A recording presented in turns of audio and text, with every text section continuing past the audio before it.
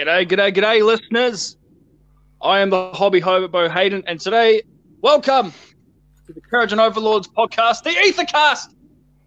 Today, I'm joined by, today I'm joining, who is our usual host, but today I'm taking over in a coup, our good man, the Archonaught Admiral Lee Edwards. How are you, buddy? I'm good, thank you. And thank you for taking the helm today, captaining the ship. Hey, mate, you're more than welcome.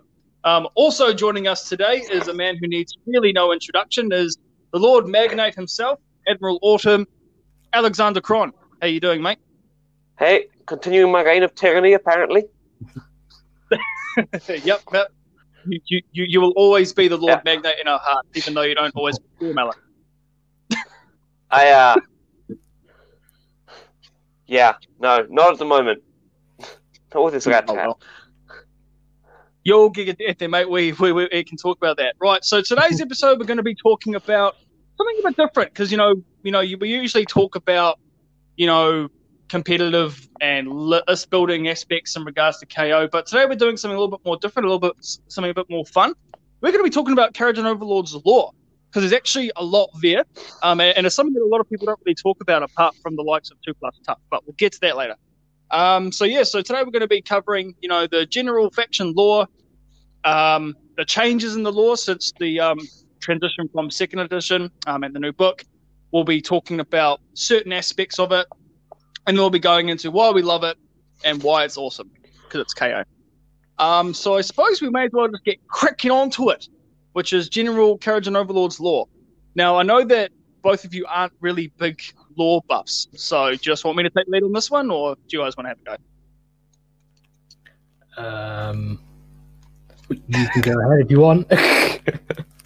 Okay, sweet. Well, just because I don't know what a Zombek is.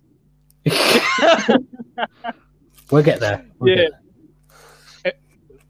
Impeach Cron. So, essentially, in layman's terms, and in the most basic terms I can put it, the Courage and Overlords are a oligarchical, capitalist meritocracy, with air quotes, who live on giant skyports, which are powered by magical metal, which is in a gaseous form.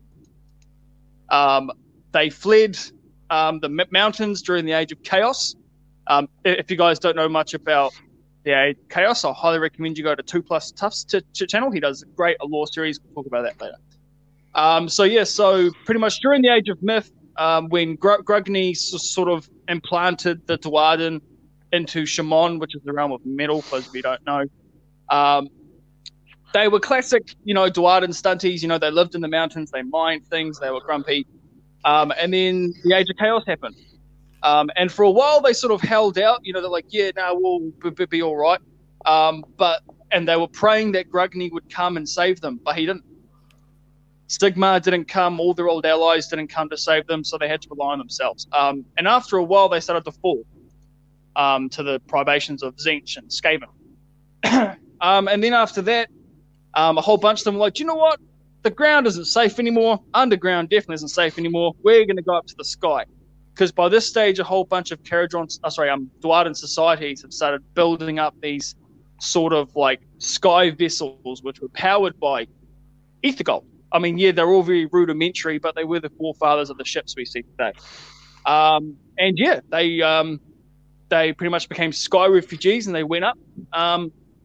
And they pretty much created these whole societies. And the first sort of like skyports, if you want to say that, were pretty much like trading posts in the sky. They're like wee little defensive fortresses. And then after a while, and after a long time carried on, they sort of built up into these massive skyports. And with that, with the whole sky mining thing with ether gold, and because they are a essential meritocracy and such like that, but things that back then they still had clans. They still have clans, but clans back then sort of formed the power in society.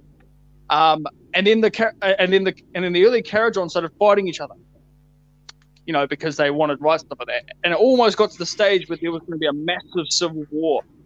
And they were like, nah, stop that. We're all going to go to this wee little sky island called Madrolta. And then when they went to Madrolta, they all agreed on a code to follow so that it would avoid skyports from blowing each other out of the sky. And that's essentially where Caradron Society was born. You know, everything from the way you fight and the way you trade to the way that you brew ale or bugments, essentially. A specific example of that. Yep, exactly that. So the Caradron Code is kind of like a constitution / merchant's code / naval law, all melded into one. It started off as a ship's kind of crew code, and it was just expanded into a government structure. And so from all this, we had a number of skyports being formed, and they formed a council called the Galdrad. Like we are the Galdrad of the Caradron Overlords community on Facebook, because we are the admins. But in Age of Sigmar lore, they've sort of got this big council, and depending on how many Ether Gold shares you've got, depending on how much capital you've got in your skyport, depends on how many delegates you have on this sort of council, which is very reminiscent of the real world. I'm not going to get into that, but okay, Bugger, I'm going to say it. Think of the Caradron Overlords as Americans in the sky. We're basically Sky Americans, yeah. Yeah, they are literally Sky Americans, but and they're probably Scottish. Turned up to 11, and we don't have Daniel here to argue. So yeah. Yeah, well, he's from Texas. So there are a number of skyports, and I may as well. Who wants to list them off? Well, you got Barrack Nar. Oh, I mean, it's the sub factions, right? It's Barrack Nar, Barrack Zilfin, Barrack Urbaz, Barrack Thring, Barrack Mornar, and then some other sixth one that no one cares about. Yep. So the sixth one is Barrack Thring, and I suppose we may as well get into the nitty gritties. Oh, and Zon. Yeah, exactly. Yeah. Some sixth one that no one cares about. Yeah, but we may as well get into the lore of those as well, if you guys don't mind. I mean, unlike a lot of the other books, I mean, the lore sections in the battle tome for those skyports are actually quite small. Like, they don't really give you much, but they give you enough to get a sort of general feel of the skyport. So I'll take Barrack Nar. So Barrack Nar is the largest skyport. It's the most powerful, as it has the most capital. It has the largest fleets. It has the largest skyport. It has all the most sort of shares in everything it does. I mean, it's the big daddy of the Caradron Overlords, but only by a slim margin, followed by Barrack Zilfin, but we'll get into that. Barrack Nar was actually the first skyport to actually come into contact with the Stormcast Eternals during the beginning of the Age of Sigmar, and they were the first to sort of form an alliance with the forces of Order and Sigmar's new Pantheon. They've reaped all the rewards from that, but obviously the Galdrad had to come together all the time and sort of put an amendment and footnotes into the Caradron Code to allow for them to actually trade and work with the Stormcast and the cities of Sigmar and whatnot. Yep. So and their colours are purple and ivory and black, which is cool. I love their colour scheme. Too bad mine aren't painted like. And they have the most delegates on the Admiral Council as well, don't they? Yes, exactly that. So because they have the largest amount of capital, means that they have the largest amount of delegates. I don't exactly remember, but I'm pretty sure that the number of all the Skyport representative is like 12. So like all the delegates in the Galdrad, I think, amount to 12. But obviously, Barrack Nar has heaps. It's 18. 18. And 18? actually, Okay. if we want to talk about delegates, sometime later, I've got the old book, and there's some interesting thing that's happened in between. Yeah, because they lost a delegate, didn't they, or a couple? So when the Necroquake happened, and everyone lost a whole bunch, it came through, ripped apart all the Aether Gold, shoved it in all different directions, A lot of skyports, a lot of companies actually lost their holdings and their mines. So a lot of the skyports have actually changed in the amount of capital they used to have and have now. So Barak Nar had 7, now they got 6. Zilfin had 4 and have gone up to 5. So the gaps definitely come a lot closer there. But we'll get into that because that's coming up in the part after we talk about the general war. Right. That's all right. Yep. Who wants to take Barak Zilfin for law? I'll talk about Zilfin. So basically, Zilfin is known as the windswept city. I always used to joke with the old book that they were the windswept city and they would die to a stiff breeze. But that's KO as a whole. We're a little bit more resilient now. But basically, these guys are the best pilots, and they're the fastest ships. And that's where there's a few different guilds in Caradron Society. So there's like the Navigators Guild, the Chemist Guild, the Grun Corps, and also like the Endrin Guild. And so the Navigators Guild is located in Barak Zilfin, which is part of the reason why they end up having sort of the best pilots and the best navigators and things. What else? Zilfin, really. I mean, generally, they're all about the ships. There's also that new company that's sort of rivaling the Grun Corps. It's basically a company that makes extra components for ships, and that's in Barak Zilfin as well. That's the one that's Zomba Corp. That's it, yeah. Zomba Corp. That's in Barak Zilfin as well. So they have the best ships. The best navigators, and they fly around all over the place really fast, and they're starting to get a bit richer now because pretty much they can normally get to if there's a new seam of Aether gold discovered somewhere, or someone thinks there's going to be one somewhere, they can get to it the quickest. Yeah, it's particularly handy after the Necroquake because a lot of them got blown away. Yeah. Sweet. We may as well leave the next one, which I think we all know what that is, to Alex. Barak Urbaz? Yeah, man. Yeah, so they're more of the market. Barak, they're all about trading with other dwarves, with the ground. With the ground cities. I think they have the most amount of posts set up in the ground cities.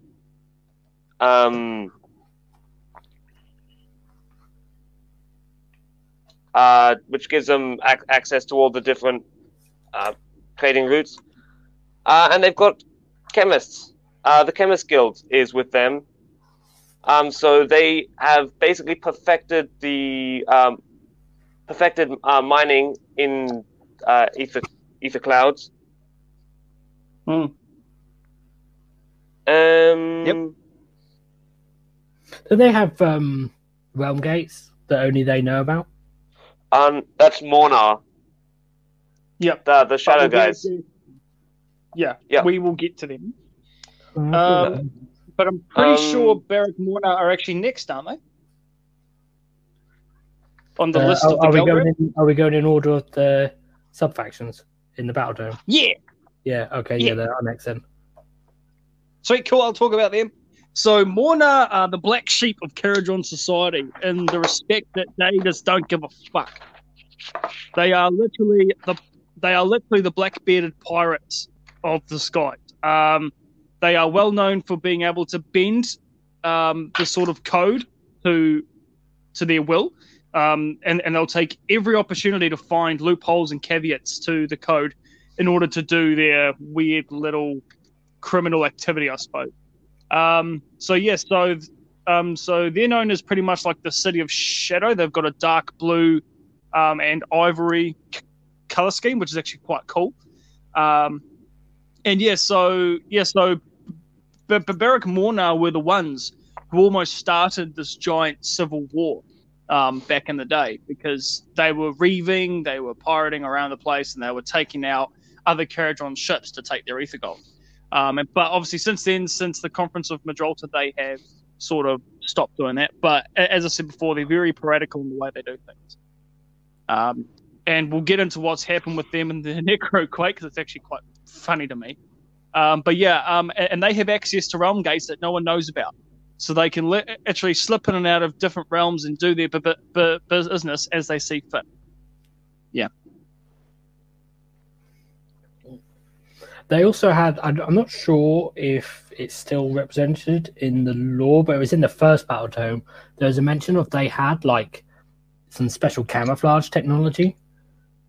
So they could sort of, I don't know how they did it. They like changed the appearance of the ships or the colors of the ships sort of at their will. I don't know if they like manipulated Aether or something. So they could sort of basically camouflage the skip and then sort of come in and attack by surprise. They could pretend to be Barrack Zilfin or Barrack Nard vessels. Yeah.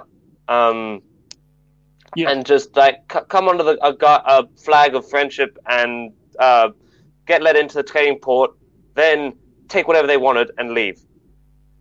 Yeah. Yeah, so they're like the mean nasties, but also funny. All technically legal. Yep, exactly that. Yeah. It's all technically legal within the Caradron Code. They have not breached the Caradron Code, but it's because they read it over and over and over and over again, and they chuck in these amendments all the time just so they can get loopholes to do whatever they want to do. Whenever the Admiral Council tries to sort of make other amendments, to block these loopholes, they're always obviously against it. Yeah, they're trying to vote against. Obviously, they probably sort of get outnumbered anyway, but trying to stop it. Sweet, and I'm pretty sure the next one is Barrack Zon. Cool. Who wants to talk about Barrack Zon? If we're taking in turns, shall I talk about Zon? Yeah, mate, talk about Zon. So Barrack Zon, the City of the Sun, and these guys are really into the military, basically. So they basically believe that the best way to negotiate is to be aggressive, and the best way to fight is to be aggressive. So the military is a big part of society on Barrack Zon. Everyone that lives there is required to take part in a daily shooting practice. One thing that their Caradron Society has is they have these things called muster presses, which is basically how Archanaut crew is selected. Like Archanaut crew aren't just like, you don't just go to a job interview and go and take a written exam. They have these muster presses where you go through basically training and sparring and shooting, and basically you have to prove your worth to basically be worthy enough to be on a frigate or ironclad crew or something. And so Barrack Zon are basically known for having the harshest and most rigorous muster presses to get through. And they don't rely on their ships so much. So wherever, particularly where other skyports will rely on the firepower of their ships and things, or the speed of their ships, like if it was often Barrack Zon will rely more on their infantry and their Skyriggers and their Arcanauts and their Thunderers to just go and kill people rather than letting the ships do it. Yeah. And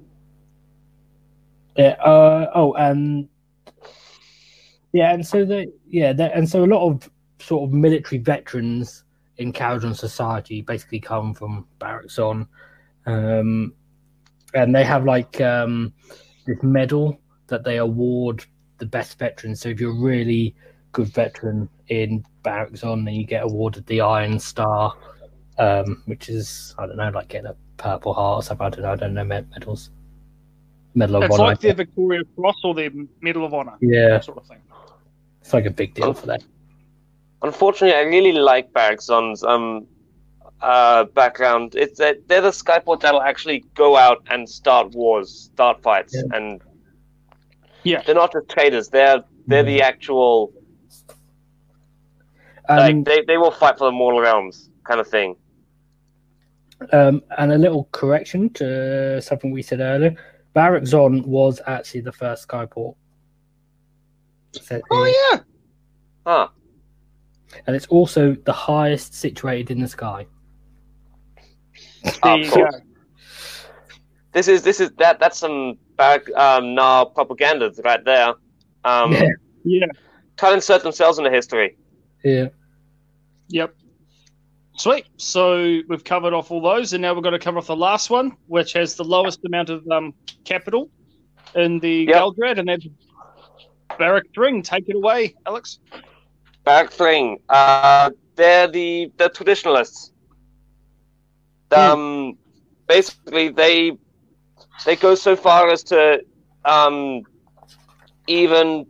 hold the old dwarven superstitions. They kind of worship the old gods. They're the most likely to bring in dwarf allies. They're very traditionalist, so they abide 100% by the code as it was originally written and intended.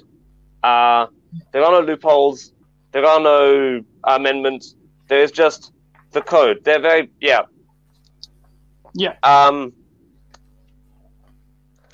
Basically, Barrack Mornar's your whack player. Barrack Thring's your floppy player. Yeah. Sorry, continue. Yeah. That does mean that they have the least amount of capital and the least amount of delegates. Yep. And most of the appeals are made by them to amendments to the code. Yep. They are the grumpy old man on the seat. But yeah, another interesting fact is that they actually have a Fyreslayer Lodge on Barrack Thring, which is quite interesting. You don't really see that much. Yeah. So they've got a lodge up there. As you said before, they take in a lot of refugees and whatnot, and members of other Dwarven societies.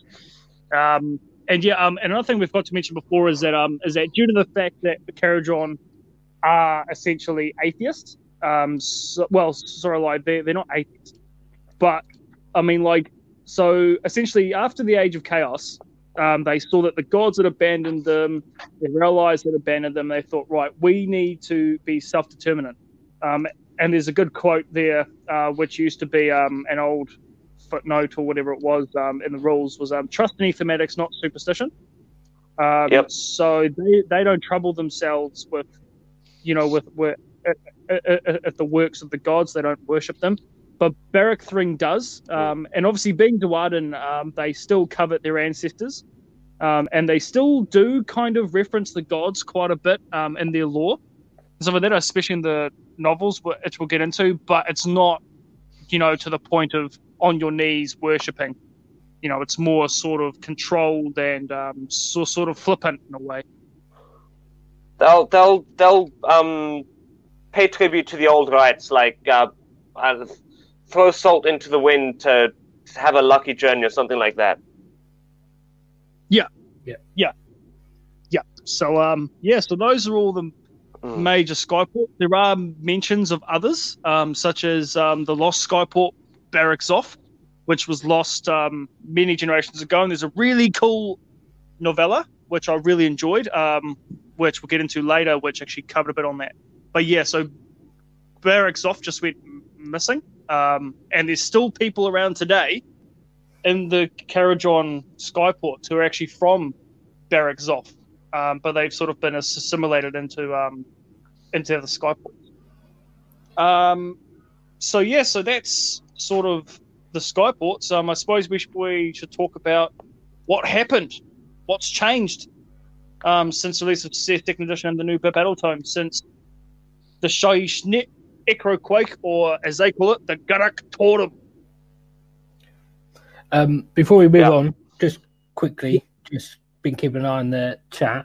Adam Prince pointed out that Barrack Zilfin also has the Endriners Guild there as well, not just an Av League. so they're the best engine masters and stuff.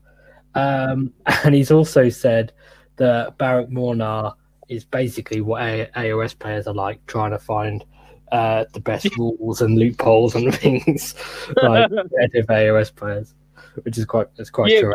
Very true, very true. Yeah, good pointing out that. Good, Adam. Yeah.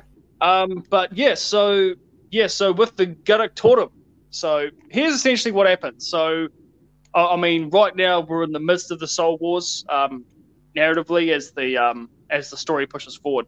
And when it hit the Karajon in a really big way. So when it hit, essentially all the Aether Gold streams, or at least most Aether Gold streams, were pushed away, right? So they've gone all over the realms, all over the different places. Ships were blown out of the sky. All the magic in the sky created these like rogue endless spells that were flying about and stuff like that and causing mischief. There's actually one excerpt in the battle time that says that an ironclad was torn in half by a wandering Aether Void pendulum. Not just an ironclad. Barak Zilfin's capital ship, like one of the big battleships. Yeah. Really? Oh wow! Barak Zilfin's premier, like, yeah, it was bad. Yeah, it was real bad for the sky fleets. So it's like you had whole sky fleets go missing. You had whole sky fleets fall from the sky. You had massive Night Haunt invasions happen because obviously they can fly, so they speak woo and just went up and just started causing mischief. But yeah, so and on top of that, so it actually says in the book that Barak Nar lost a fifth of its sky fleet, which is pretty big when you consider the amount of investment that they actually put into that fleet. But with that, there's also been a positive note. Because Karajan overlords are very opportunistic in the way they do things. With the changes of all these Aether Gold seams, a lot of the old sort of mining rights and a lot of the old trade sort of lanes have been changed, and so now they've all rushed off to go find these Aether Gold seams and claim them for themselves, and that's why you've seen the change in the sort of Galdrad where Zilfin has gone up, because they were the best to capitalize on the changes, and they were the quickest. So they found these Aether Gold seams faster than pretty much anyone else. So they've gained an extra seat and more capital. Yeah. All right. So. Yeah. Looking at the Galdrad and the delegates. Hang on, let me just bring it back up again. I have a job here. Wasn't just the two top barracks that switched around. A lot of those lower ones. I believe Mornar and Zon also switched places. Yeah. But there's reason to that, and I may as well cover off that. I'm not too sure if you guys remember what happened. So in the book it says that Barak Mornar disappeared. And been bloop, out of Shaman, and everyone was like, "What? Where the fuck did they go?" So it turns out that they've popped up in a new realm, and it's shadowy, and no one can find it apart from them. So I think we can all guess as to where they are. So they pretty much took their skyport and just put it somewhere else. Yeah. Yeah, they moved their entire skyport to the realm of shadow. Pretty much, at least that's what we can speculate, because that's all shadowy and stuff like that. So so they've pretty much gone to Ulgu and they're doing their things there.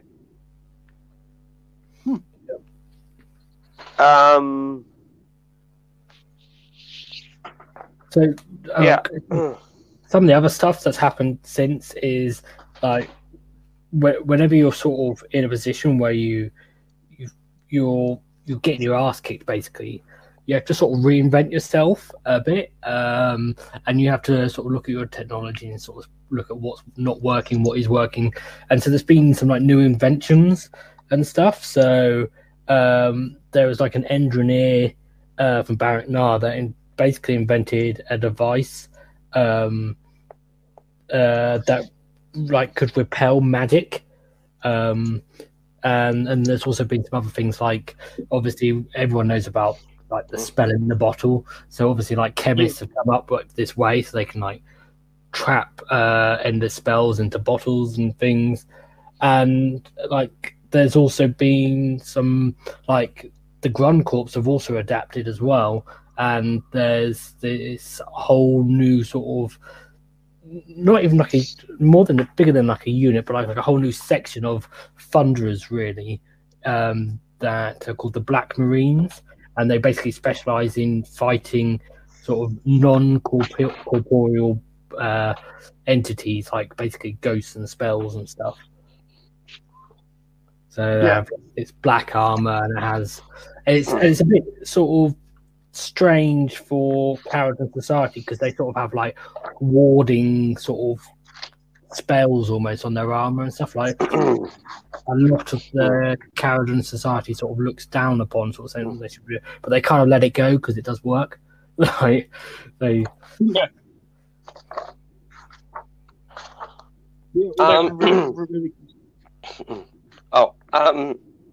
Sorry. Something that then what? I think I'm coming down with a cold.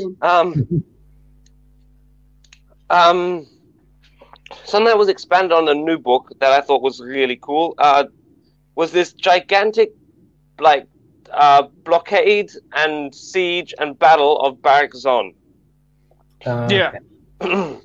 So it's something that really put Brock Gunston on the map. Basically, massive Zench host surrounds Barak Zon, blockades all entrances to it, and they've started this huge siege. And Brock Gunston basically gathers every other skyport into one gigantic force and liberates Zon, chucks Zench, smashes all the Zench forces. And I think that's actually what that big double page spread where you see Brock at the front leading all these balloon boys and boats. I think that's what that spread's actually supposed to be representing, because you can see all the different skyports in there, and it's a really cool picture. It's one of those things that's sort of half mentioned in the old book in a couple of places, but I think they gave it a bit more detail in this one. Which is great. I mean, we've got less lore pages than in the old book, but that's okay. But I've actually got the Aether War book in front of me here, and this actually goes into a lot of detail into the fighting around the Spiral Crux. Now, for those of you who don't know, the Spiral Crux is sort of in the center of Shamon, and that's where Zench sort of has his foothold in the realm of metal, because he really likes it. I don't know why. I suppose it's because change and stuff like that, because he's Zench and he's an asshole. But yeah, and it goes into a lot of detail into, like, how Zench jumped into Shamon in the Age of Chaos, into the Age of Sigmar with all the stuff with the Stormcast arriving and stuff like that, and the Alliance of the Heavens when the Galdrad swiftly moved to negotiate with Sigmar and stuff like that. And yeah, it's actually really cool to see, because me personally, I really love to see lore changes. I love to see things being updated and stuff like that. I love that stuff. Story progression, yeah. Yeah, I love it. It was something that I really hated. Sorry, I didn't hate it, but I didn't like about old 8th edition fantasy and going backwards. That it was just so stagnant. It was just like, sweet, cool. The Empire is always in a constant state of peril. It's like, okay. And the dwarves were always fighting the orcs or whatnot, and the Tomb Kings were just sitting down there and Nehekara being grumpy, But yeah, with this, you're seeing a lot of change. Shall we start talking about the novels? Because there's been a few. Yeah. Sweet. Who wants to start off on there? Well, I can talk about the first one because I haven't read the second one, so you'll have to all the talk about that. But also just read the first one. The first novel is called Overlords of the Iron Dragon, and basically follows like a bit of a ragtag sort of bunch of because it's kind of like a small fleet, and it's not even led. It doesn't even have any what you'd call heroes or characters if you're building your army. So it's literally led by the captain of an ironclad, and failing captain at that. He's I can't remember his name off the top of my head now. I can't remember. I thought I had it there for a second, but no. So basically, he's also rumored to have a bit of a curse on him as well because he's had some bad luck in the past, really. So it's just basically one ironclad and two ships, and they start off and they're going out and they're doing some trading with basically like some nomad tribes, like some slave to darkness peeps. They sort of turn up to go and do some trading with them, and they get really angry with them because basically, obviously, other people have been there first, and so this is more bad luck for this captain. So all that's left is sort of like these like hides and stuff where they've hunted animals and stuff, and they've got the hides, but it's all like the flea bitten ones and the ones that are no good, and basically it's all the leftover stuff that no one else wants. But there's they notice there's something a bit fishy going on with them, and what sets up the whole story is they basically realise that actually the reason they sort of beckoned the KO to the top of this mountain with it like fire is because they also had some Caledron Overlord stuff to trade. They had like some technology and stuff, and they didn't know what it was, like because these are like basically barbarians, but they obviously recognised it was Caledron Overlord's technology because they've traded with them in the past, and the KO guys are a bit sort of like, they don't know what to do because they have to consult the code, and sort of on the one hand it's they suspect it could be stolen, on the other hand it could be from a destroyed ship or something, but if they suspect that potentially like these barbarians have been up no good and killing Caledron Overlords, and really they shouldn't be trading with them if that's the case, dealing with these like illicit goods. And the barbarians basically tell them that they found it all, and so they embark on this quest to try and find the ship that it come from, and they take like the prince from the tribe with them, because as like collateral, so that if it is a trap or if it is, or they have been up to no good, then they got him with them and they can they can take him back to the Skyport and deal some punishment basically, which is quite cool. And that's quite interesting because it shows how much disdain they have for them. When it's quite interesting because they basically how they treat this guy on the ship, and they sort of come to respect him a little bit towards the end. I don't know. I don't know really whether to spoil the whole story or not, or whether. Well, it's been out for ages, hasn't it? So. Or what do you think? Do we actually spoil like the twists? Yeah, definitely not with the new one.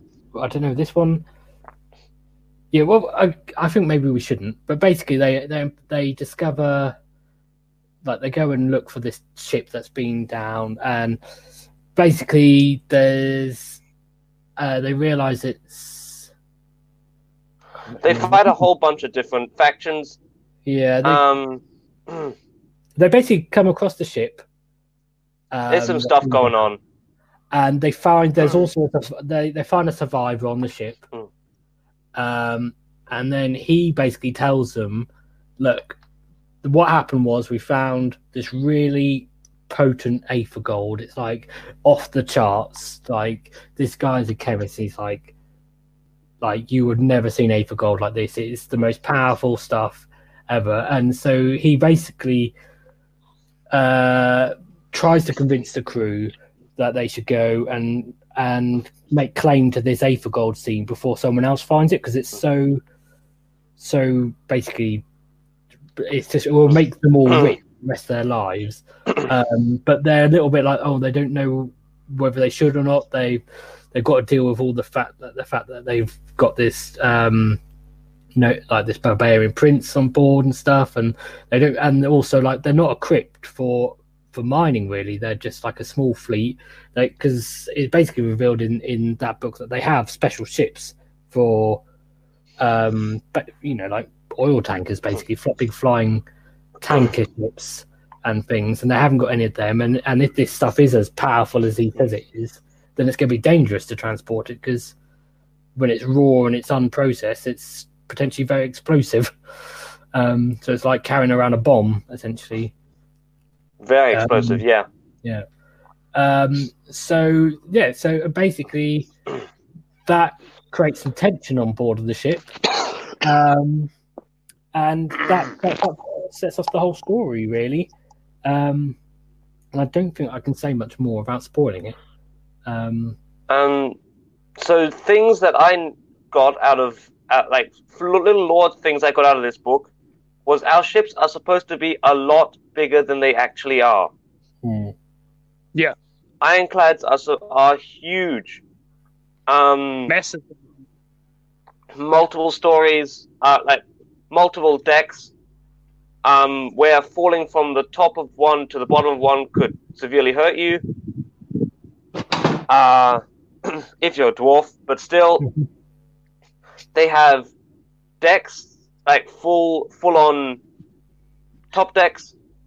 They have little, like almost gyrocopter, like a little transport ships that can fly from one that they use to fly from the ironclad to the frigate and back. And every ship's got this, so frigates should be a lot bigger.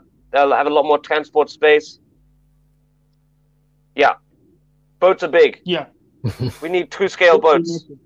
Yeah, so it also delves quite a lot into the life of the crew, and sort of like how it operates over there, and the roles of the different members of the crew.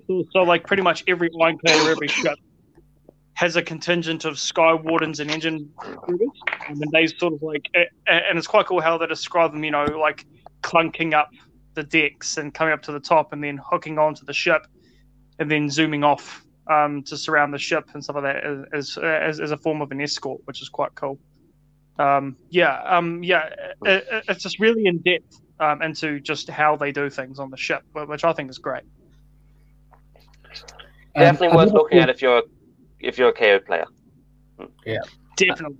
And then the second, I was just going to say another cool thing in that book is basically a type of like an archetypal sort of person in Caradon society that isn't really mentioned anywhere else. It might be in one of the new novel. Is that most fleets will have a logisticator. Which is basically he's like an accountant and a trade negotiator sort of person. And he's almost like a lawyer as well. Like he's like almost like a rules lawyer. Like he's there to like interpret the code and work out like what they can get away with and what they can't, and how much stuff is worth when they're trading, and basically to make sure that the fleet sort of makes a profit when it returns. Because if they return and they don't make a profit, like they're screwed basically. Because constantly the crew of the ship is basically worrying about like if they return and they haven't made, and they're going to turn up with an empty hull or something, that they're just, because basically like the whole trip is financed by like financial backers back at the Skyport, and they turn up empty-handed, they're going to be pissed off with them. Which all that flows on to the second book, Prophet's Ruin, which was released with the Battle Tome. And it's really good. I haven't finished it yet. I'm sort of probably halfway through the book, so I can't really tell you about the ending, which is good for spoilers. But essentially, it's the story of how the admirals returned almost immediately after coming back from this mission. And he's sort of spoilers. Trying he survived to... the first book. Yep. He survived the first book. A whole bunch of people don't. Yeah, there are a few spoilers in this, so if you don't want to know, leave or just turn it off. And then come the back. same characters. Yep. So these guys are all from Barrack Zilfin, and they return, and it's sort of like you know, like this dude's sort of been like put before the Admiral's Council and everything like that, and they're all pissed off at him so that because they were the ones that backed him and all that stuff like that, and it was a big exchange. And then he's sent with his crew on the Iron Dragon, that's the name of the ship, and a small sort of sky fleet to go with him. And they're off to go find something called the Prophet's Ruin, which is essentially this giant sort of tangle of weeds in the sky. It's been a myth for years and years and years. Like, you know what I mean? Like it's like an old soldier's tale. An old sailor's tale. And these guys have to go find it because the story goes that this giant entanglement of weeds that goes as far as the eye can see, it pulls in sky vessels from, you know, if they venture too close, and it pulls them in and stuff like that. And potentially there's, you know, a lot of ether gold. There's a lot of stuff there that they can salvage, and then bring back a good off it. And they're sent on this mission by one of the members of the council, I believe. And yeah, actually, no, I think it's actually a merchant. But yeah. And it all turns out there's a lot of stuff in there. There's a lot of trickery going on and stuff like that. But once I finish the book, it'll get to it. But it does cover in brief, you know, the effects of the Garactorum and stuff like that, and the effects on society and all that stuff like that. And it goes a bit more in depth as to how the actual hierarchy works as well. I blame Morna. Yep, I immediately blame Morna. Yeah. This Prophet's Ruin sounds like a Morna thing. Yeah. But yeah, so these guys have essentially been sent on a suicide mission because it doesn't really because either way, if they all die, then it's fine. But if they survive, then they're going to come back with a prophet. So, yeah. But yeah, because actually one of the ships in the Prophet's Ruin, when a wandering sky got close to it, they found a survivor. And he sort of gave the Skyporter's chart to find it, and to find him. And so that's where it all kicks off. But yeah, so far it's a great book. C.L. Werner is a really great writer. He wrote the first book, and yeah, it's just fantastic. I'm really looking forward to finishing it. And I suppose now we can go into a few of the novellas which go even deeper. And I'll pull one of them up now on my phone because I've got the ebooks. What's it called? Oh, sweet. So there were two novellas written by Graham Lyon. The first one is Beneath the Rust, and the second one is Code of the Skies. And the first one sort of sets up the story for the second one. I haven't actually read the first one. I only read the second one. And that's also really great. So these guys are from Barrack Nah, and it's about this. So like it starts off and they're fighting in this ornate stronghold, and they kill everyone, and they're going through all their spoils and stuff like that, right? And this one Arcanaut, she ends up killing this great. It's a special ship, yeah, and she fighting. And the Admiral sees, and she goes,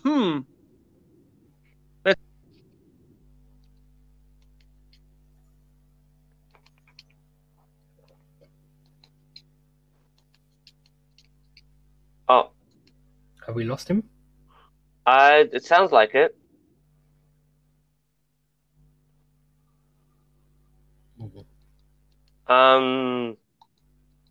James. Hayden? Yep. Oh. Yes, I'm here. Oh, we're back. You're back? Yeah, I'm back. Did you just miss everything I said? Good. Yes. Well, you talk about the female Archanaut, and then you got cut off mid-sentence. Okay. How's she got a new ship? She got a special ship? No, yeah. So she does. Yeah. So there's an admiral and a crew within an ironclad from Barrack Nar. They're fighting on this Khornate stronghold, and she finds this wee orb thing, which is Kharadron in nature, but it's very ancient technology. And so then she finds it. The admiral takes it from her in exchange for more shares, and then they take it back to the Admiral's Council because this admiral really does think that it's quite special. And it turns out that it's actually a map of all the different skyports and their locations. But every different sort of skyport has a specific rune from this age, and the Barrack Zoth one is missing. And so it's sort of like about their journey to try and find Barrack Zoth, which is potentially a huge either thing for investment or even just to give them closure. Because one of the members of the Admiral's Council in Barrack Nar is actually a refugee from Barrack Zoth. And so he personally invests in this mission to try and find it. Right. And it's really cool. Yeah, because it goes into all that stuff like that. I'm not going to spoil it for everyone. I hope you guys read it, but it turns out to be a really cool ending. Mm. Oh yeah, and also and the story goes into like how the Kharadron fight in a large fleet setting. Okay. So like there's a part in the book where they go down and they help out a storm. They help out a storm keep, which is under siege by the undead because obviously this is during the Sasol Wars. And it goes into like the tactics they use and stuff like that, and how they all coordinate themselves and the firing and the dropping off of troops. It's really cool. Brilliant. Yeah, because I think most of the other stories about Care are quite often following like a smaller fleet. So more character driven, yeah. So to see something about a larger fleet gives a bit more insight to how they fight. Yeah, because, sorry, carry on.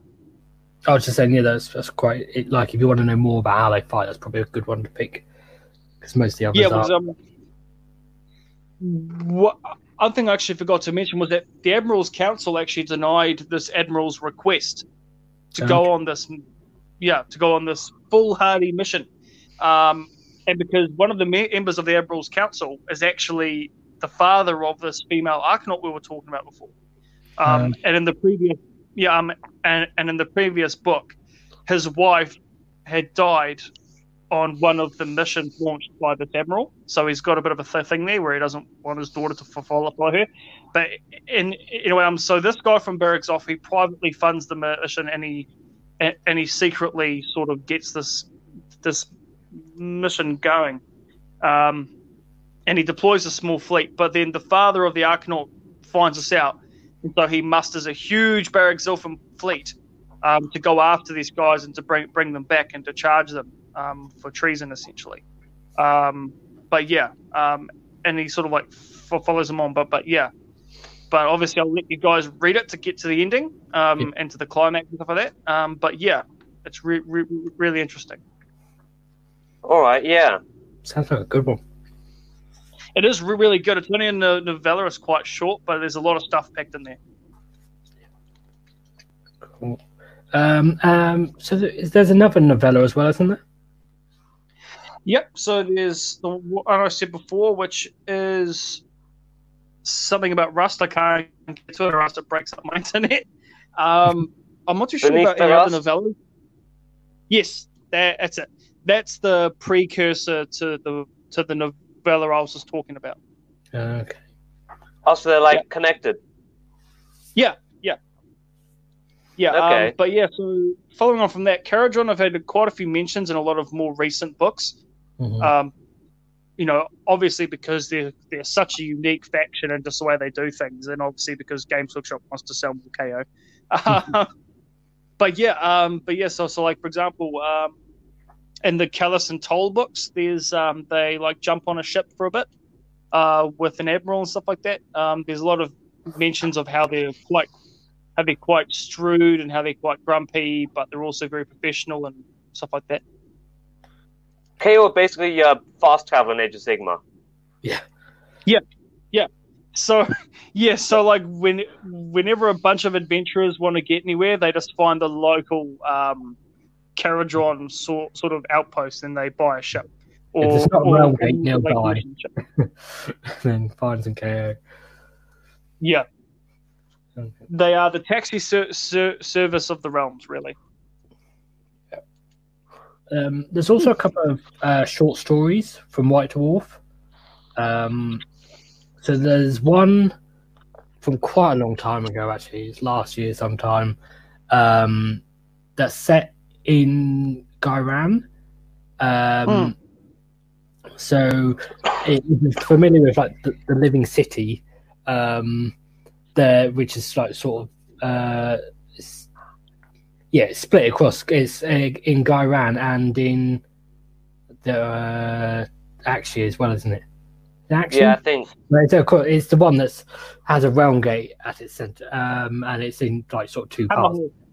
But they're in the Ghyran side, and there's a short story where basically it's just one ironclad, I think, with a small crew, and they're actually flying around in the catacombs under the city, which is pretty cool. Cool. It gives you an idea of how big. Because they're that big, and they're flying around under there, and they're basically their navigator or their chemist, I can't remember which one it is, has basically sort of detected something of immense power, and so they go off looking for that, and they eventually sort of find it. But when they get there, they can't get the ship in where it needs to go because so they have to all sort of disembark off the ship and go and find this thing, and then. Sort of the story, sort of because it's only a short story, so I will spoil it. The story sort of ends with basically they're not the only people hunting for whatever this thing is, this immense, magical, powerful object, and they all get killed basically by these big tentacly things, which I'm not entirely sure what they are. Well, the old gods of Arisen and Cthulhu will take us all, apparently. Yeah. So there's that one, and then there's also a more recent one, which is, let me just double check because I have it here. It's from, why doesn't it say what month it is? Issue 450. That doesn't help. I'm going to say February's issue, maybe January's. Which obviously you probably still get hold of, because getting hold of the other one, it will probably be quite difficult. But there's just a little short story, and it's a bit similar to the story I outlined earlier with Overlords of the Iron Dragon, where they come across basically a downed Caradron Overlord ship, and they're sort of trying to work out what could have done it because it's been torn in half basically, and it turns out that that's a trap, as so often things are. It's a trap. Little short story about them fighting some chaos demons basically, and they do a cool little maneuver at the end where they use the skyhook to drag themselves boat closer to this big demon, and then fire their torpedoes once they're closer. Once the skyhooks drag them closer to kill it. It's pretty cool. Ooh. Yeah, so the ones in White Dwarf, they're literally like 2 pages long or 3 pages long, so there's not much necessarily in them. But if you're not sure whether you want to, get into a novel or something, you want to just have a quick idea, then you could maybe start with those, and then if you enjoy them, move on to a novella or a novel. Give you a bit of an idea. Yeah, I think it's really good to get the context behind the army that you're basically playing. You should check out at least one of these additional stories from the KO range. Yeah, because it really is worth it. It really is, and that fits perfectly into our next subject: what we love about KO lore and why we love it. So, Lee, I'll get you to start on that one. Well, I like the most. I like all the stuff to do with the code. Like as like Adam pointed out earlier, like there are certain types of players of Warhammer, and I am one of these ones that will go through all the rules and try and work out loopholes and that. So I like the fact that I am playing a faction that essentially does that. It's kind of a nice excuse as well, because then if like you can just say it's narrative when you are using loop. But yeah, so I love all the stuff to do the like the code, and I like the fact they have guns. It's really silly, but I like the fact that they are like this one faction that's flying around. They got technology and stuff, and that they're flying around and they're using technology, and they're not like praying all the time or doing rituals and things. They're just relying on themselves and their own technology and going out and using that to either win battles or whatever they need to do. That's my favorite stuff about it, really. Yeah. Alex, you're up next. I just like my favorite part. Well, the reason I got into KO was the boats. So obviously, I love the boats. Especially they're very still very old-fashioned kind of. They got broadsides and they have decks, and there's a lot of ship terms being thrown around in the books, like hard port, fire broadside batteries, and I love that kind of stuff. I like that they're more scientific and less magical, which is why we now use an endless spell in every game. But I like that they're out of all you've got this high fantasy, this endless spells, this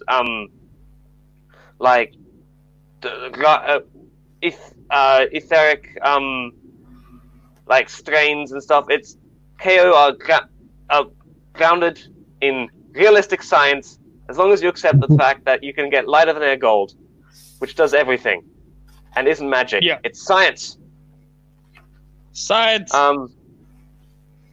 But they've got kind of explanations for everything. There's a reason the cities float. There's a way their guns work. It's very it's almost science fantasy in the Star Warsy science fantasy kind of way. Science magic. That's a really good point. So for me, the reason I love their lore so much is because it is, as you're saying, so much different to everything else. Where every other faction pretty much, they all follow a god and stuff like that. They're all based on a god. Yeah, exactly that. But KO have gone the completely other way, and they've gone completely in the way of self-determination, which is fantastic. I just love the aesthetic of their lore and everything like that, because it goes into so much detail into their society and how it's run. And as you were saying before, the moment I saw Carriage and Overlords pop up on that preview back in 2017, I was in love, because I just thought, wow, what's this guy's lore going to be? Because it is so different. But with that, there's so Age of Sigmar, because Age of Sigmar in itself is a weird and wacky, the Mortal Realms are a weird and wacky place. And KO just sort of fits that whole aesthetic, and that goes into their lore as well, just being this strange steampunky thing that technically wouldn't really fit into, you couldn't get these guys in old Warhammer Fantasy. You would never get these guys into old Warhammer Fantasy without having to retcon a whole bunch of stuff. But they fit so much in Age of Sigmar, and and I just love the intricacies of their society, because it really does reflect our own, if you get what I mean. And obviously all three of us are Westerners. We all live in democratic societies, which are technically meritocracies. And that just reflects our own in the way, but it's done in a different way. And another thing as well, which I'd like to point out, is that when I was reading the lore, because in the first book it didn't really go into much depth in regards to the lower ends of society, whereas in the new lore and in the new novels as well, it goes into the fact that yes, they may be meritocracies, but it's really hard to get up the ladder if you're at the bottom. So it shows the light and the dark side of it, which is great because that's political commentary. No, but I think though, Kharadron Overlords in essence are a very political society. I mean, you see that in the books, of its ruin, especially. There's a ton of politics going on in that society, whether it be for banking, or or technologies of that. In the end, it's all politics, and that's what I like about it. Is that it's so up and down. Yeah. It's great. Yeah. But no, yeah. It's very detailed. Yeah, you could run like there is enough detail here to have an RPG in this society almost. Yeah. Yeah, exactly that. You've got all these different guilds and specialities. You've got the guys who clean out the toilets. You've got the guys who run whole sky fleets. Yeah. Which is why I'm really looking forward to. I don't remember the name of the new RPG that's coming out. Do you guys remember? Is it Soulbound or something like that? I'm not sure. Anyway. Is chat saying anything? No. Yeah. Well, they have been saying stuff, but not what the name of the RPG is. Okay. But we do know that KO are going to be a playable character, I suppose, in the game, and I'm most certainly doing that. I'm probably going to do a Thunderer or something like that because I love Thunderers. And because I'm in the army. It is Soulbound. It is Soulbound? Yeah, I was right. Yeah. But so another reason as well I like KO is that even though they say they aren't militaristic, everything in their society revolves around the military and the economy. And me as a soldier, I just find a sort of a affinity to that, Yeah. Yep. They're always on this tightrope of everything revolves around A for gold. It kind of parallels oil in some ways. Like exactly, they wouldn't be so powerful without it. Like their society just wouldn't exist without it. But then they're constantly in need of it and having to find more.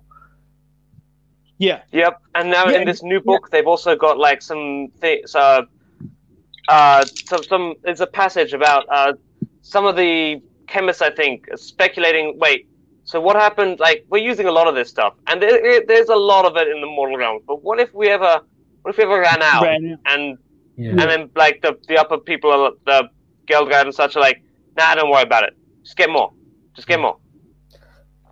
Yeah, that's one of the things about Barrack Fring, isn't it? Is that they are a lot less reliant on.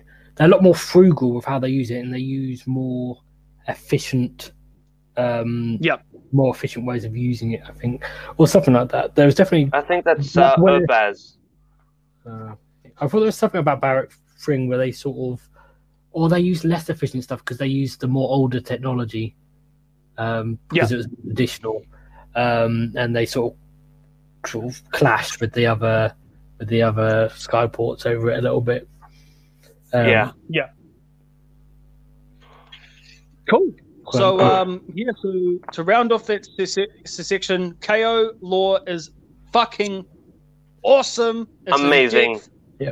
Yep, it really does describe the faction, and I'm really looking forward to more novels and bits and pieces about KO because we all know there's going to be more as the narrative pushes on, especially with the new Soul Wars books as well. Mm-hmm. Like we've just had the Wrath of the Everchosen, and I really enjoyed reading that lore. Because even though I'm a competitive player, I'm also just an all-round nerd. I love to read the lore as well. And it was great because it was so back and forth. And I'm really hoping that some of that comes out for the KO.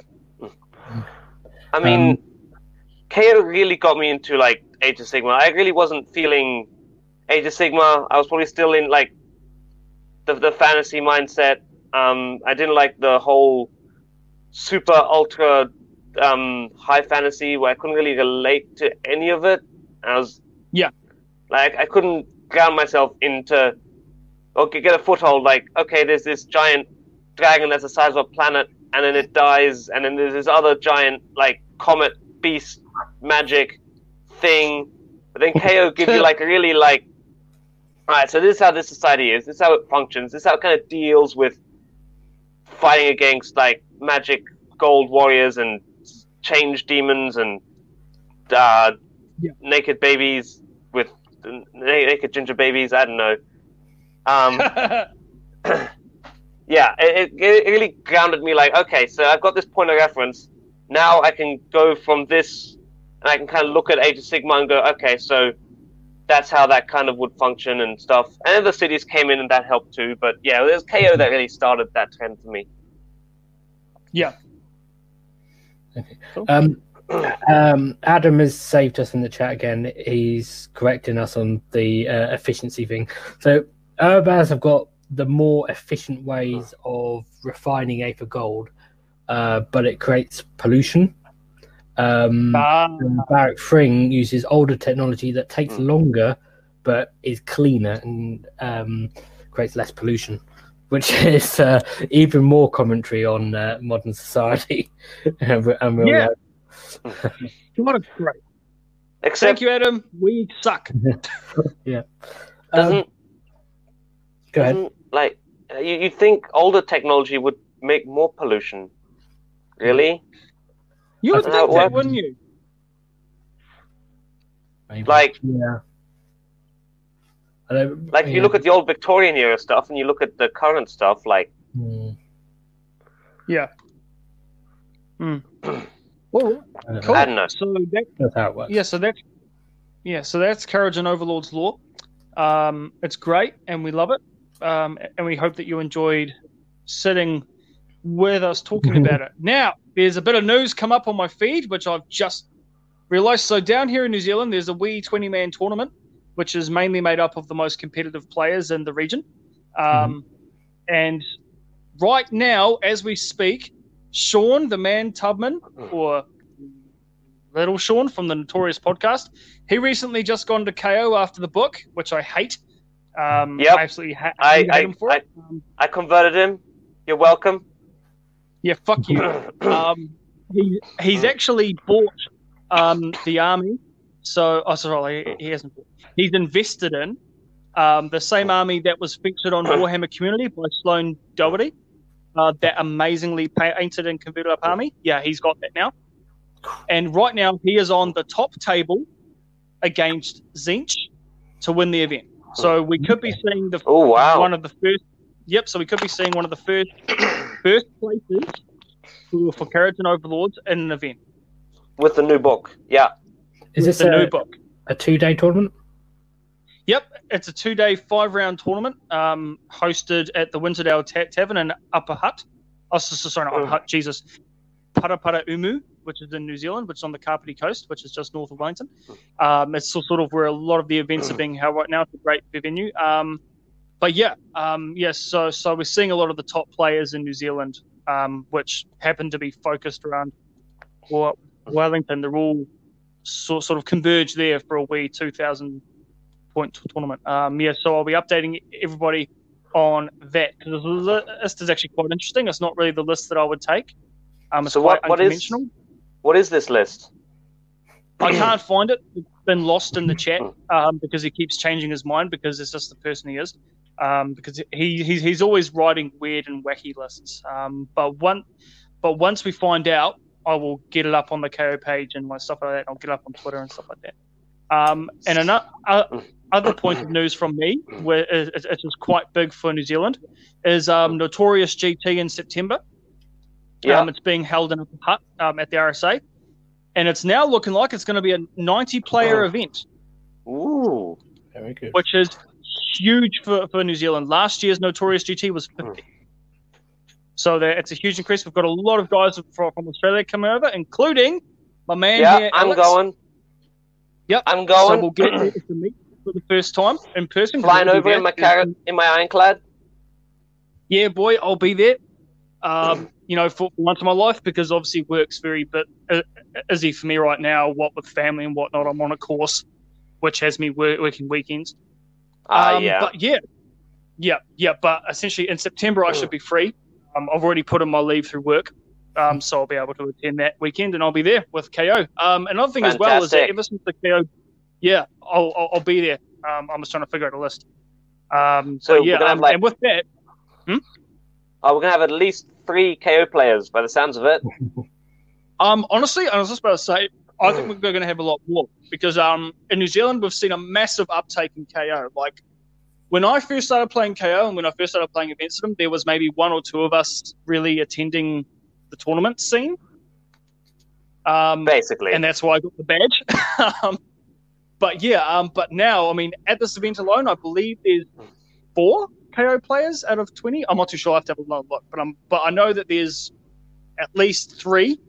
There may be 4 or 5. Oh wow! So we're seeing a massive uptake, and I think that's mainly because a lot of guys bought KO because they looked cool back in the day, but they didn't really want to, pay the amount that we had to pay to on a competitive list. But now the army is so much cheaper to collect. To actually make a 2,000 point list is actually a lot cheaper than what it used to be. So you don't need like 18 Sky Riggers like we used to. Now you only need maybe 12 boxes of bloody Arcanauts. Yeah, exactly that. So we're seeing a lot of guys who previously had KO or were running KO in like Temper style lists and stuff like that. Lee, I'm looking at you. So a lot of them are taking up KO, which is going to make it very hard because my goal for 2020 was to get the KO badge, but with Sean Tubman playing, I'm not going to get that badge. He's just such a good player. He knows what he's doing. He loves the army and he knows how to use it.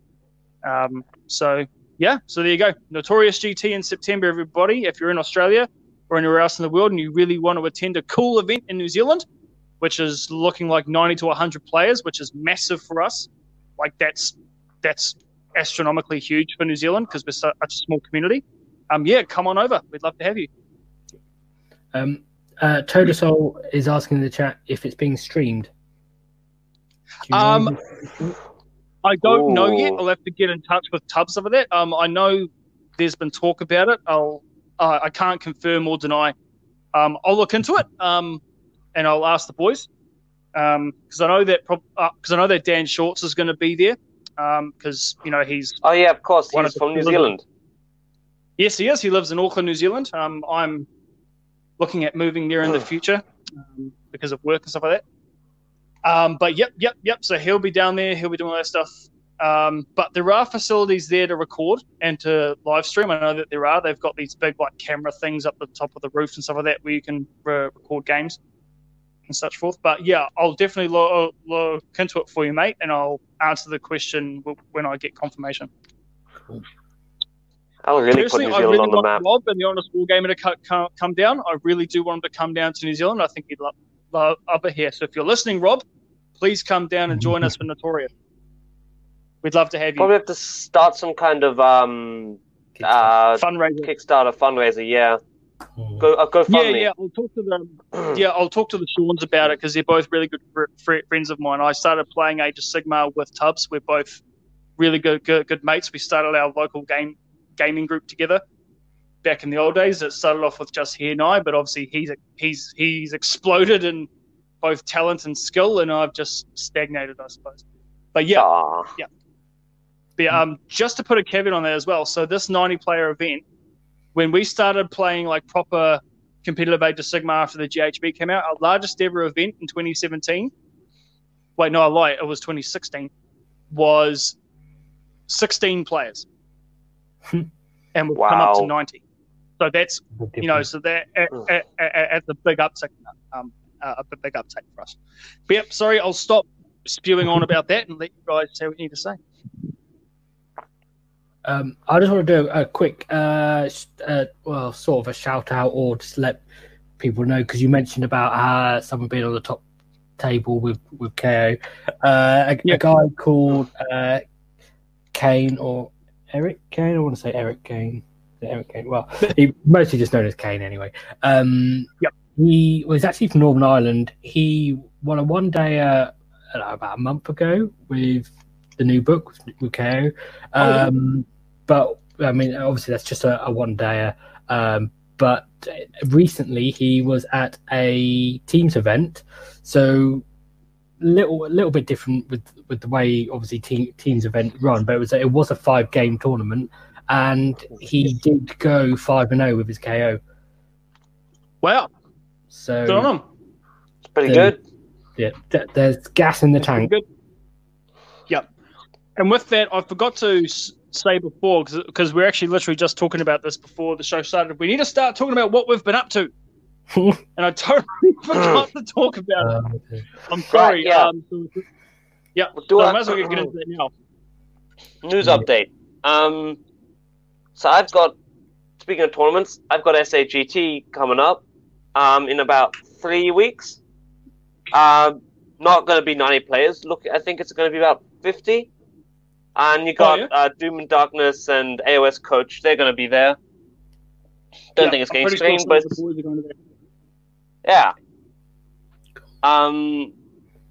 So that'll be at the RSL here in Adelaide, which is nice because it means it's the one tournament I don't have to drive for 8 hours to get to, or fly.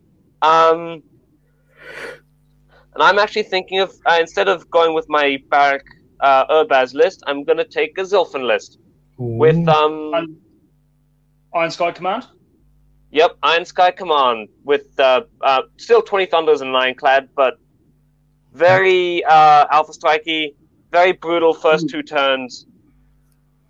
And I've been testing out the Rat Trap recently. Yeah. And yeah, so I can see why people think it's good, but I don't think it's very good for me because I'm really bad at this game. And I just fly into it every time. So I cast the thing in the middle of the enemy. It does its thing. It zaps everyone. Then I, in the movement phase, push out with the Thunderers, move everything up into engagement range, and then the Ironclad got hit. Rolled a 6, did 5 mortal wounds to it. Next turn, another 5 mortal wounds. Suddenly the Ironclad's not looking so great. No. You think I learn? I don't learn. Next game, did the same thing, and the dirigible Ender Master died. 2 or 6. It's a learning process. It's a learning process. It really is. So far, I've only played 5 games with the new book, because obviously I've just been so bloody busy with this course. I've managed to paint up most of my 2,000-point army. I'm still waiting for my Ironclad to arrive next week, which I'm really looking forward to. I just need a lot of aggro church shape. But yeah, so I've won 2 games, but I won't count one of them because we both got our rules wrong. And I ended up thinking I was able to move my engine riggers after flying high, which it turns out I wasn't. Yeah. So I'm going to disqualify that because it wasn't fair. And I only if you have Zilfin. Only if you do the Zilfin move. Yeah, exactly that. But I was taking Urbaz. So yeah, great apologies to my mate Andrew, who I was playing with. He hit me up afterwards, and I felt really bad because I hate cheating. But yeah, and my other game was against OBR, and I beat them, which was great. And then my last 3 games I played last weekend, I ended up playing 3 games in a row because I hadn't played in a while, and I got absolutely trounced. So I lost all 3 of those games.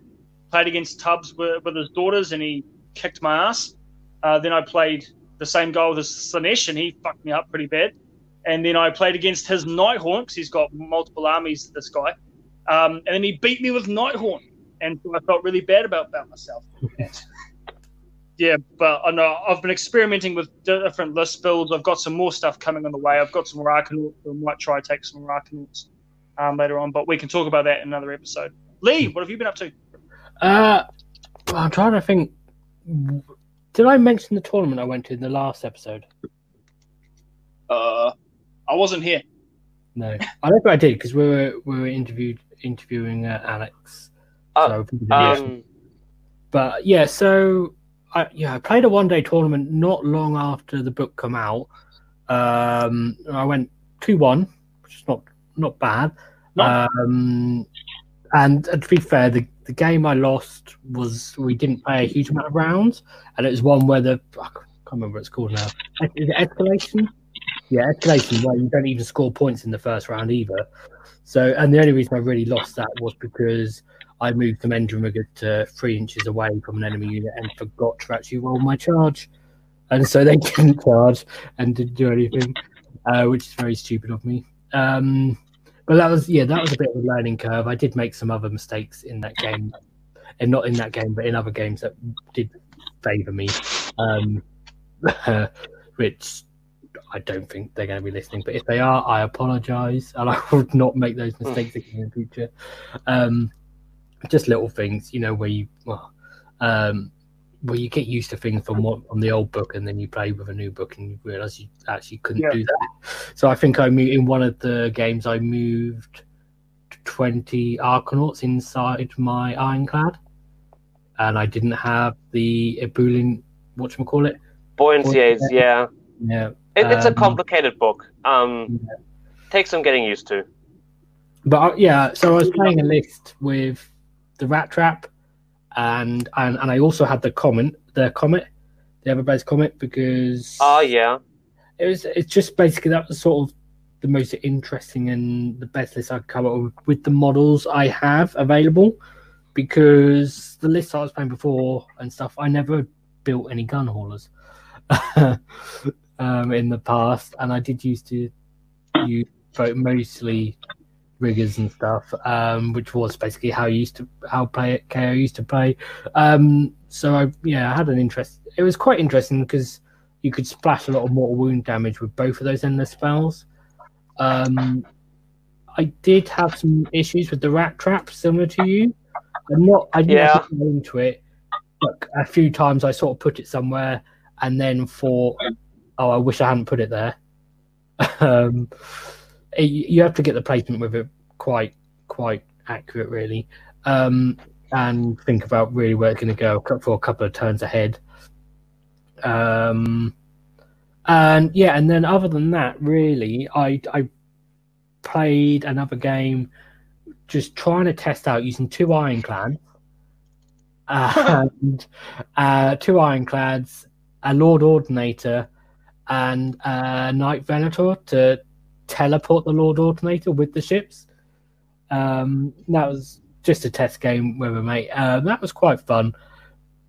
It's probably not a competitive way of playing KO, but it was an interesting thing to try out. Though once I'd sort of figured it out, I thought that you could do it. I thought I got to try it at the very least. Yeah. Other than that, I've been building Thunderers, but I've been trying to magnetize them, so that's kind of hit a little bit of a brick wall because I've run out of magnets. I need to order some more. And I've been building a gun hauler so I can expand my options a bit for the future. I might have some tournaments in March, maybe. Nice. Maybe. I'm not sure if I can go to them because there's 2 tournaments. One's a doubles and one's a singles. I mostly want to go to the singles. They both sort of fall around awkward things with close relatives having birthdays and things, so I might not be able to go, unfortunately. But other than that, I am prepping for Bobo is the big thing coming up for me, really. It's the end of May, so it should be a pretty massive tournament, I think, because last year it was nearly 20 years. Yes. Oh, yeah, nothing as well. A tournament's just popped up today in New Zealand, 2,500 point tournament in Kapiti. Oh, which that's big. In May, and I'll be trying to attend that. It's going to have a cap, obviously, because the venue is quite limited in how many it can take. But yeah, so I'm looking to attend that with a 2.5k list of KO, so it'll be interesting to see how that goes. Yeah. Question: can you fit a Grand Armada in? No. Probably not. No. Would you have 3 battalions, like the squadron, the escort wing, and the command? Yeah, it's a big mega one. Yeah. Yeah, in the Grand Isle. So I don't think you'd have the points. I mean, I'll have a look and see if I can, but it's kind of dumb. But always. But that's the most fun. I think you could build a pretty mean escort wing though, with an ironclad and 3 gun haulers, and you can fit in a lot of stuff. Oh, you could fit in two ironclads. Ooh. Don't tempt me for Yeah. Oh, one of them will be in the battalion though. But I mean, yeah, but on the other hand, 2 ironclads. Yeah. Or what's going to stop you? Can you have 2 ironclads and 40 thunderers? Is the question. If you're Barrack Nah and use the thunderers as battle line. Yeah. Oh, but you need 4 battle line. Oh yeah. Oh yeah, but then you have 2 Archnaut screens. Yeah, just 2 10-man Archnaut units. And then get the chemist or something. He's a cheap HQ. Maybe. It would be insane. Or you could do something with multiple battalions so you could have like all the best artifacts. Have like 2 battalions and a chemist general with collector, and have like spell in the bottle, phosphorite bomblets, and all sorts of cool stuff. If you had 2 ironclads, one of them can have the last word, and the other one can have the chargy thingy. The battering ram. Yeah. Because brought to you by Zombicorp. Yep. All the best engine works are for ironclads, so take 2 ironclads. Right. Or 3. Can you fit 3 in a list? Yeah, just. Do it. Do you have 3 ironclads? No, I don't even have 1 yet. Come on. Not made of money, you know. But right, team. So I suppose that we should close this off. Yeah. We had a bit of a ramble at the end there, but that's okay. I'll make sure I do that. We'll do that at the beginning next time. Yeah. Many apologies. Thanks very much for listening, guys. Tune in to the next episode, which will be coming out at some stage in the future. I don't know when. I hope I can make it. Just depends on work. Yeah. Thanks very much, guys. We'll keep if you're entertained. If you guys are not a member of the Carriage and Overlords Facebook page, please make sure that you join up, and please make sure that you answer the question correctly in order to be accepted. Or just answer the question, really. Just put something in there. Yep, exactly that. If you do not answer the question, you will not do it. You will not. We'll probably still let you get in, but no. Yep. But it's a great community. A lot of really friendly, happy people. Everyone's really quite passionate about KO. So if you're interested, and even if you don't play KO, and if you just want to see what we're up to, come along, have a look. Yep. So, once again, thanks very much for listening, guys. We are the Galdrad, and see you next time. Cool. See you then. Bye. Bye.